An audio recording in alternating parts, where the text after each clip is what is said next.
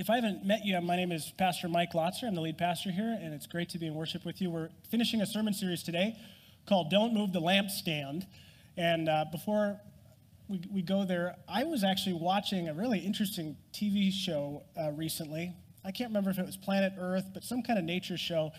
And it was about snow monkeys who hang out in hot springs. They observed that these Japanese tourists in the mountains of Japan would spend time in hot springs, and monkey see, monkey do. All of a sudden, the monkeys are like, hey, we're just outside all the time. Why don't we get in the hot spring? And so now there's a whole troop of monkeys that spend most of their days lounging in mountain hot springs, and that's kind of their existence. And tourists now, instead of going and sitting in the hot springs, just watch the monkeys sit in the hot tub. It was really an engaging show. What was troubling about it, though, is you had to be in the right class to use the hot springs in the monkey social pecking order. In other words, there was a majority of people who were just, monkeys that were cold, and they were just looking at the other monkeys in the hot tub, wishing they could join them. There was room there, but they weren't welcome. And something really just rose up in me like, you selfish monkeys. I can't believe that. Like, let them in the hot tub. I was really getting mad at the TV as they just kept panning in on all these cold monkeys.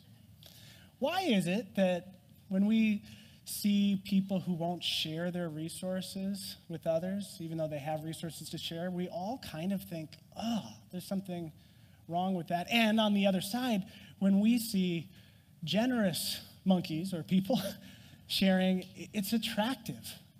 That's kind of what we're talking about today. We're finishing a deep dive on Acts chapter 2, specifically this description of the ancient church, the early church. And one of the peculiar things that they did was they shared everything in common. And this is interesting for us, given our current political climate. Did you know that a survey came out recently, and people under 30 years old in America were polled on whether or not they would vote for a socialist candidate for president, someone who really thinks socialism is the way forward.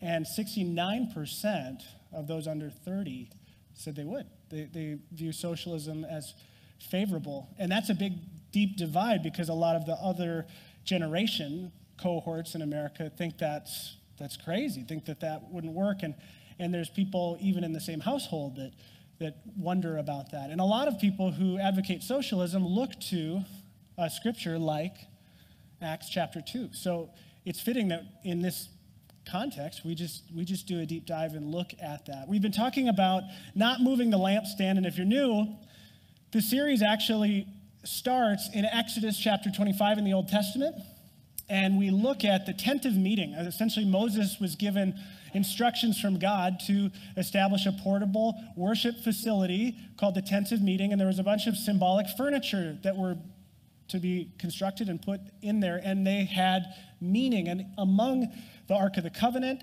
that's the thing that melts the Nazis' face in what is that movie? Raiders of the Lost Ark. Yeah, wow, we got a lot of people who were on the ball with that one. Anyways, the Ark of the Covenant, that's important, but what gets lost sometimes is this acacia table and this lamp that Moses was supposed to construct. The Hebrew word for lamp is basically indicating a seven-tiered lamp, a menorah, and it was to be pointed on the bread of the presence in the table, and there was actually wine of the presence, and these had meaning. In other words, God was training his people that he was always going to provide for them. He was always with them. And he didn't just love them, he liked them, because you have to like somebody to actually share a meal with them on a consistent basis. And God says that to you and me this morning. But then in Revelation, the last book of the Bible, we are actually told that this lamp had a symbolic meaning, just like the bread is the presence of God and the wine is the presence of God's provision and the promise of the party that is to come eternally. The lamp actually represents the church, you see. And in Revelation, we read that, Jesus tells the church, you're doing good, but you've kind of walked away from your first love, me. And if you don't have a renewed relationship with me, I'm going to turn the lamp off. In other words, we are told that we are, as the church, whether we're a big church or a little church, regardless of your denominational background, if you're a follower of Jesus, doing life with other followers of Jesus, the purpose of the church is to shine the light on who Jesus is. That's why we exist. We don't exist to maintain a budget, to maintain a building, to get butts in the seat, to create a buzz. Those are the 4 B's, right? Budget, building, butts in the seat, a buzz. Those are important. We're glad that we're consistently showing up. We do need a budget, and we're a generous church. We just had a board meeting. We're doing really, really well financially. That's great. The building looks better than it ever has. There's a buzz about Mercy Road. That's great. More important than all those things, the primary purpose of the church is to shine the light on who Jesus is. And did you know that's your purpose as an individual? And you thought you were an accountant. You thought you were a stay-at-home parent. You thought you were a police officer. And well, yeah, all that matters. But your primary purpose in life is to illuminate Jesus by having a deep relationship with him. And how that plays out behaviorally shows up in the book of Acts. And so we're going to just start by looking at this curious piece of scripture, if we can get that on the screen. All the believers were together, and they had everything in common. They sold property and possessions to give to anyone who had need. Every day, they continued to meet together. Some of you guys have a hard time showing up, 2 or 3 Sundays a month. They said every day. That's impressive. They're doing life together. And they met in the temple courts. They broke bread in their homes and ate together with glad and sincere hearts, praising God and enjoying the favor of all the people. And the Lord added to their number daily those who were being saved. This is a snapshot of an early movement. And for centuries, Christians have looked at it and said, what are we to learn from this? And we've looked at different behaviors, and we've talked, as we end this series, and we remind our own hearts not to move the lampstand, not to focus the life of the church and the life of the believer on something other than its purpose. Let's just dissect what in the world is going on that they had everything in common. Does that mean we need to move into a commune and sell all of our stuff? These are legitimate questions. So if you're taking notes, the first thing I'd like us to notice is nobody was forced and everybody was united. Nobody was forced to sell property or homes. Did you notice that anywhere in the text? In the context, it's not there. And everyone was united. That's one distinction, I suppose you could say, from political discussions on the benefits of capitalism or socialism. And by the way, just know that if you're new here, we have people on both sides of the aisle here. And I think if we're keeping the light on Jesus, we're not going to let politics divide us, and we're going to be united. And that's very countercultural in a world that is very divided on every political conversation. So they were not being forced, and yet it appears that all the believers were united and shared everything. They would sell pieces of property and possessions and distribute the proceeds to everyone who needed. So what we have going on here apparently is individual generosity. They were doing life together, and it was like some people noticed that other people couldn't come on the journey. After all, the context is Peter preached a sermon about the resurrection of Jesus and said, this is the guy. And there's Jews from all over, all parts of the ancient world, in town for a festival, and he's sharing the gospel of Jesus, that Jesus, the very Son of God, the very God in the flesh, showed up, lived the life that we can't live as hard as we try, died the death that a collective human sin problem caused, and rose to life, and we're to follow him and become disciples. And 3,000 people responded to this message. They said, what do we do? We're persuaded that your claim is true. And he said, be baptized and start doing life together. But in the ancient world, you see, doing life together, especially the way that they're doing it, is expensive. There is likely a whole spectrum of socioeconomic realities in the group of 3,000 people who responded to the apostles' preaching. Some of them were, like most people did in the ancient world, looking for their next meal every moment of their life. They were wondering if they would have enough food to feed their kids. And so how could they start doing life together in this Jesus community? Because they could barely scrape by. Now, the apostles could have preached the message and said, everyone who's reasonably doing well financially and has enough margin and went through Financial Peace University and, did the debt snowball and got out of debt and has good savings and has an extra house. If that's you, you are invited to do life together and follow Jesus. But they didn't say that. They just said everyone who wants to respond to this message can come on the journey. But journeys cost money. I was at the Ninja Conquer gym yesterday. Anyone do that before? First of all, total side note, I'm in more pain right now than I can ever remember while preaching a sermon. So you can pray for that. And I got baited into trying to run up the 14-foot wall and do the rings and stuff because I took my boys, and there's this younger instructor guy kind of showing off in front of them, and the boys are like, you can do that too, right, Dad? And I was like, I don't think I can, but they wear you down, and I'm at that age where they're at the age where they think I'm just super impressive. Like they watch the Marvel movies and assume like, Thor might be a little stronger than Dad, but Dad, they're close, And so I'm trying to keep that going, and now I can barely walk. On the way home, they were asking, could we bring a friend next time to that? And I was thinking to myself, well, it's like $18 a head for 1 hour. That's kind of a pricey thing. But, yeah, you could bring a friend. And then my mind goes to, I wonder what friend they have that would just get a thrill out of that is growing up in a home where that would just never be an option because mom or dad would never have the expendable income to do that. And I think if you're following Christ, the Holy Spirit will constantly prompt you to do things. Why do I share all that?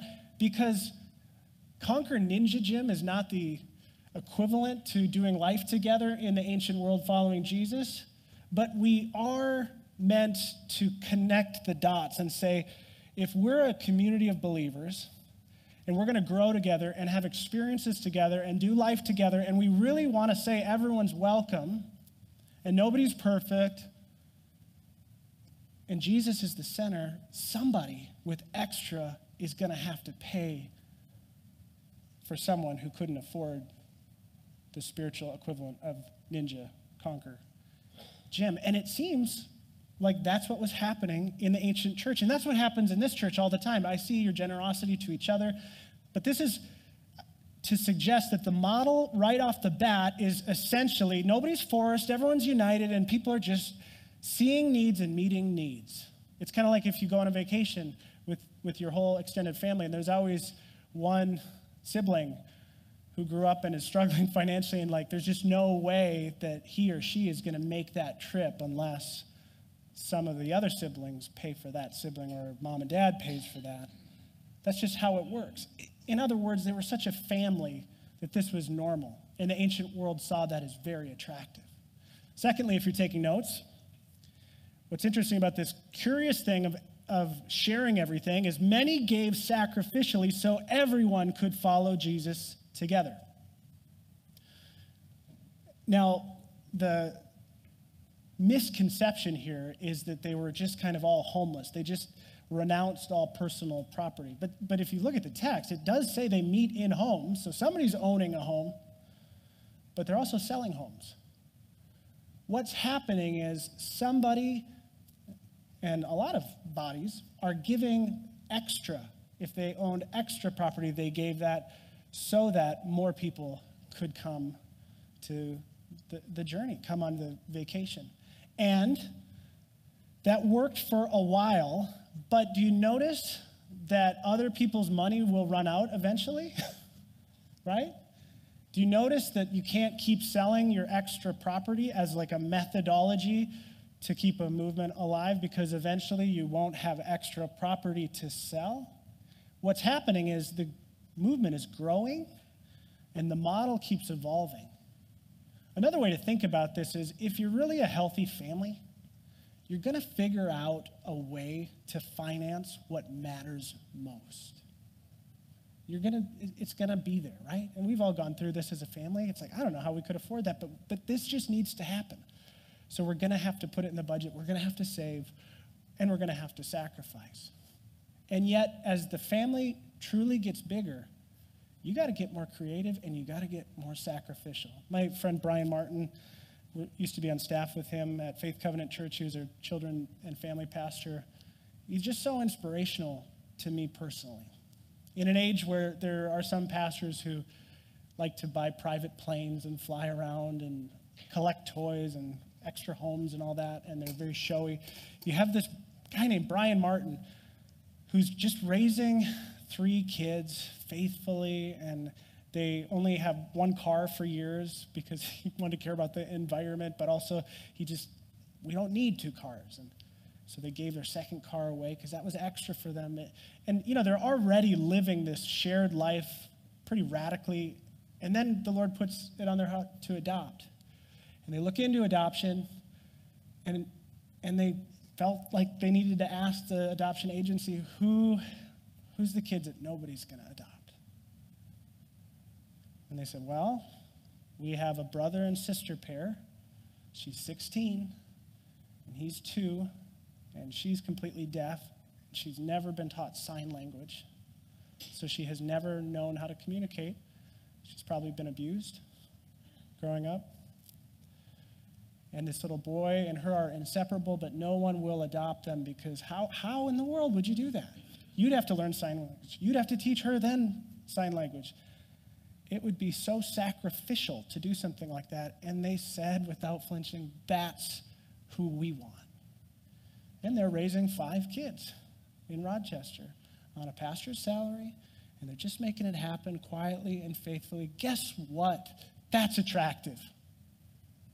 Just as unattractive as a bunch of monkeys in a hot tub leaving the monkeys out, that's equal and opposite attractive. That's like, I just want to be around Brian. Is he perfect? No. Is Jesus being illuminated through his generous sacrifice daily of investing in people who might be hard to love? Yes. He and his wife said, this is a priority for us. And so when families that are healthy find a priority, they're going to say, we're going to find a way to afford this. And they did. Thirdly, it's interesting to note in Acts 4:32 through 35, if you fast forward from Acts 2, the mission and the motives don't change, but the method of sharing does change. So the movement grew, and let me read this, it's on your notes too. The community of believers was one in heart and mind, they were united. None of them would say, this is mine, about any of their possessions, but held everything in common. The apostles continued to bear powerful witness to the resurrection of the Lord Jesus, and an abundance of grace was at work among them all. There were no needy persons among them. Imagine that. Those who owned property or houses would sell them, bringing the proceeds from the sales and place them at the care and the authority of the apostles, placing them at the apostles' feet. Then it was distributed to anyone who was in need. So Acts 4, you see a shift. As the movement grows, it's not just relying on individuals like Brian and Ann to see a need and meet a need. That's still happening, but now it's evolved into everyone with extra, voluntarily, not being forced, just saying, if I don't need this, just like Jesus said, if you have 2 tunics, sell one or give one to somebody who has no tunics. They're doing that. They're living out the command of Jesus, but they have developed such a trust in the apostles, the leadership, that they say, hey, you might have a better view, and you might be aware of people who really have need that I just can't see, and so I'm just going to trust that you together, guided by the Holy Spirit, are going to distribute that. Now, a lot of secular socialism will point to this, and Marxism, and say, hey, this is how it's supposed to be. And in a sense, we all sense, yeah, it is supposed to be like that. People with extra should give, but what's so different about secular socialism here is there is unity and there's voluntary generosity, and there's love. It's not just a forced system of taxation, it's inspired generosity. It's a group of people that are being transformed by Jesus to such an extent that they just have all come to conclude people matter infinitely more than things, and things actually get in the way sometimes. So if I ever have a thing that I own that is starting to own me, it's got to go. And then I get to meet a need. And if I don't know what need to see, I can lay it at the feet of the apostles and it will be distributed. The model shifted. Do you have anything, personal property question, and I'm not against personal property, but do you own anything that's starting to own you? One way to think about that is if somebody asked to borrow it, to use it, to drive it, to wear it, you would be like, oh, that hurts. I like my spouse, but she can't use it. Or I like my friend, he can't drive that. Now, there's some exceptions. Please keep your toothbrush and your underwear to yourself. We don't need to share certain things. But if you have something that you really, deep down, you just could never bear to let anybody use it, let alone think about parting with it, that thing might be owning you. And maybe God is going to put a need in your life, someone who is in need, just at the right time to free you from being owned by a personal piece of property. Just a thought. The mission and the motives don't change. Only the method. Mercy Road, we're going to change constantly the way we do certain things, and some years will look different than others. Outreach programs will evolve and shift, and the way ministry is done will change.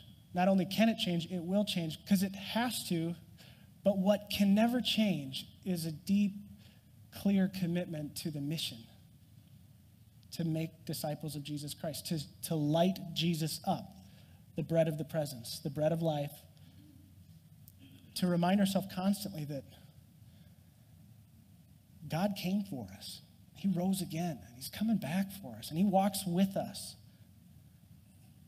What can never change is the commitment to the Great Commission to make disciples and the Great Commandment to love God with everything we've got and love each other like we would love ourselves. And when that mission and that motivation never shifts, it's all about Jesus, Jesus is central, we're not going to mind as much when the model has to shift, because models shift all the time. What if 6 times the amount of people started to come here regularly? Do you know what part of the model would have to shift? We better have a few more services or a different building or something. And if we held too tightly onto that model, we would all develop a healthy sense of claustrophobia, right? Some of us grew up in churches where we were turned off because it seemed like people were just fighting all the time about changes. Or they were holding so tightly to things that can't change, when everyone, if they're being honest, would admit that that thing that needed to change was no longer serving the mission of lighting up Jesus. It had just become something we do. Not necessarily good or bad, just part of a model. Fourthly, if you're taking notes, this whole business of sharing. Without a few ingredients, sharing resources, regardless of the model, it's doomed to fail. Without word, without prayer, without unity and wisdom, sharing resources fail. This is a fascinating little section. It's coming from Acts 6 as the story progresses, and scholars are actually divided about how to interpret it. I just nerded out about this week. It was really fun for me. While the number of disciples continued to increase, a complaint arose. Oh, imagine that, a complaint. Greek-speaking disciples accused the Aramaic-speaking disciples because their widows were being overlooked in the daily food service. In the ancient world, widows were extremely vulnerable, and they just needed to be cared for financially. And they had now developed a full-on food distribution program. It went from an individual act of seeing a need, meeting a need, and it evolved all the way into a full distribution system. And the system wasn't working. The 12 apostles, they called a meeting of all the disciples and said, "It isn't right for us to set aside proclamation of God's word in order to serve tables. Brothers and sisters, carefully choose 7 well-respected men from among you. They must be well-respected and empowered by the Holy Spirit with exceptional wisdom. We will put them in charge of this concern. As for us, we will devote ourselves to prayer and the service of proclaiming the word." So what's happening is one vulnerable group is being favored or overlooked, and the other vulnerable group is not being overlooked. And it looks like a little bit of tinge of racism or tribalism, because we got the Greek speaking and the Aramaic speaking. Here's what's kind of interesting. This is where they choose Stephen, who's a total stud, by the way. If you keep reading the story, read through all of Acts, it's amazing. And Stephen is chosen with 6 other men, and if you look at their names in Scripture, they're all Greek names, not Hebrew names. That's significant. So scholars are saying, what's with that? Is that like a statement from the apostles that, the Greek-speaking Jews, they can have a leadership position, but we're going to put them kind of at a mid-level because, they're not kind of the Jerusalem apostles. And this is the point in the story where the apostles stop becoming prominent and a new guy, a Greek Jew named Paul, kind of steals the show. God brings Paul into the mix. And then he gives this Greek-speaking Jew the mission to include not just the diverse ethnicities within the Jewish community in the Jesus invitation, but he said, now go to all places. Go big. Go include the Gentiles. All those people you judge and think are crazy because they are kind of crazy. Yeah, the message is for them too. So this is where the wheels, in a sense, start to fall off because unity is being fractured. But it also just shows us that if we expect to live together in a generous spirit and meet needs of each other, we have to fight for unity and word and prayer. Because in a sense, the apostles are right. They were tasked with proclaiming the word and praying diligently with and for people. And if they're having to figure out Excel spreadsheets of which widows have gotten which amount of food and is racism entering into it and all of that, that is going to take time away from their ability to proclaim the word and prayer. So they're not fully wrong. I do a lot of work around here because we have a small staff. I've painted a lot of walls and helped build things with you volunteers. And that's appropriate in a sense. And if I do that all the time, the sermons aren't going to be very insightful. If I just mail it in and get up and I don't know. I can't tell you anything about the word. I wasn't in the word. I'll just tell you about the paint colors that we added to the cafe. That would be wrong. But I think what we're also seeing is Luke, who wrote the book of Acts, not airbrushing the dysfunction in the church. He's saying, essentially, as he writes Acts, yeah, this is how it happened. The apostles at one point said, waiting tables is beneath me. And you guys from that tribe, you got to be wise, you got to be godly and all that, but you do it. Now, the irony is, he's kind of saying to Stephen, who's the leader of now the food distribution ministry, that you're capable of doing the food distribution, but probably not preaching. What happens later in the story to Stephen? Stephen is the first martyr of the church, and he gives probably the second most effective sermon that has ever been preached in the New Testament. The first being the one that happened that Peter gave, where 3,000 people turned. And ironically, it's Peter now saying, you're probably not preaching material, Stephen, but we do have this important thing. And it's like God is saying, he's not preaching material? Watch this. I mean, he preaches a whole history of the Jewish people right in the face of getting stoned, and not stoned like Denver, Colorado. I mean like people throwing big rocks at you until you die. He could have recanted. He said, you know what? You're going to kill me in a very painful, humiliating way.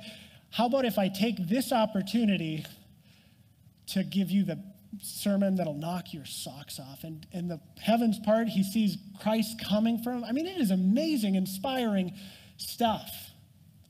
And so, in a sense, Peter's right about the need to have word and prayer and unity and wisdom. And in a sense, he's actually contributing to the problem of not being united and not being wise enough to say, maybe I can help. Maybe I can sit on the distribution committee because maybe there's nothing beneath any one of us. Because maybe widows matter more to God than kings. Because just maybe Jesus said, whatever you do to the least of these, you've done it directly to me.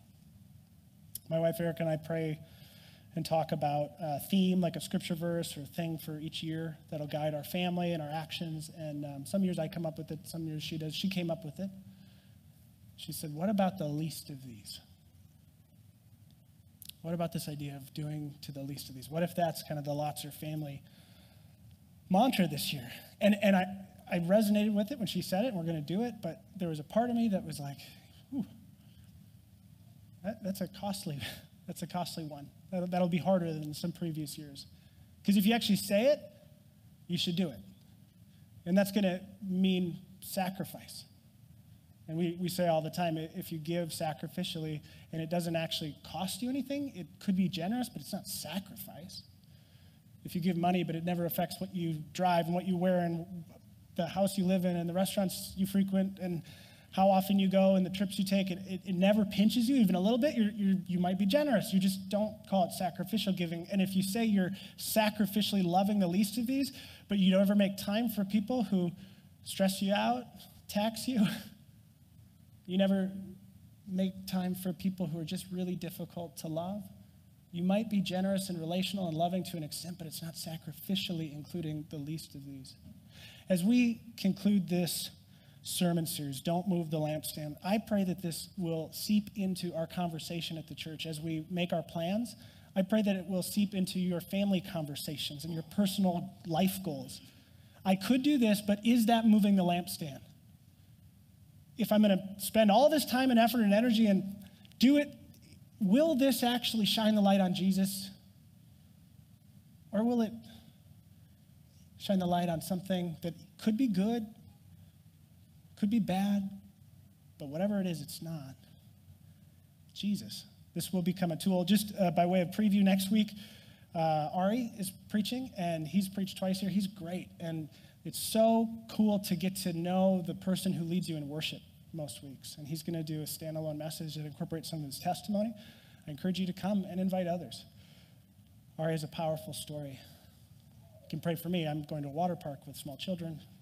Hopefully I'm not sore, and I stretch before that. And the week after that, we start a new series on 2nd and 3rd John. If you'd like to read through those short books in preparation, I welcome you to do that. And it's all about boundaries. How do you love people, but when do you draw a line? And what about toxic relationships? And when is it okay to just say, I'm not emotionally healthy enough to be in a friendship with you? What does the word have to say about having healthy boundaries?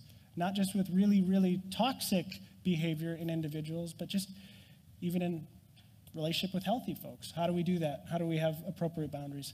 At this point in time, I'm going to invite Mark up from our board to help me serve communion. On the night that the Lord was betrayed, he took bread and he broke it and he said, "This is my body broken for you.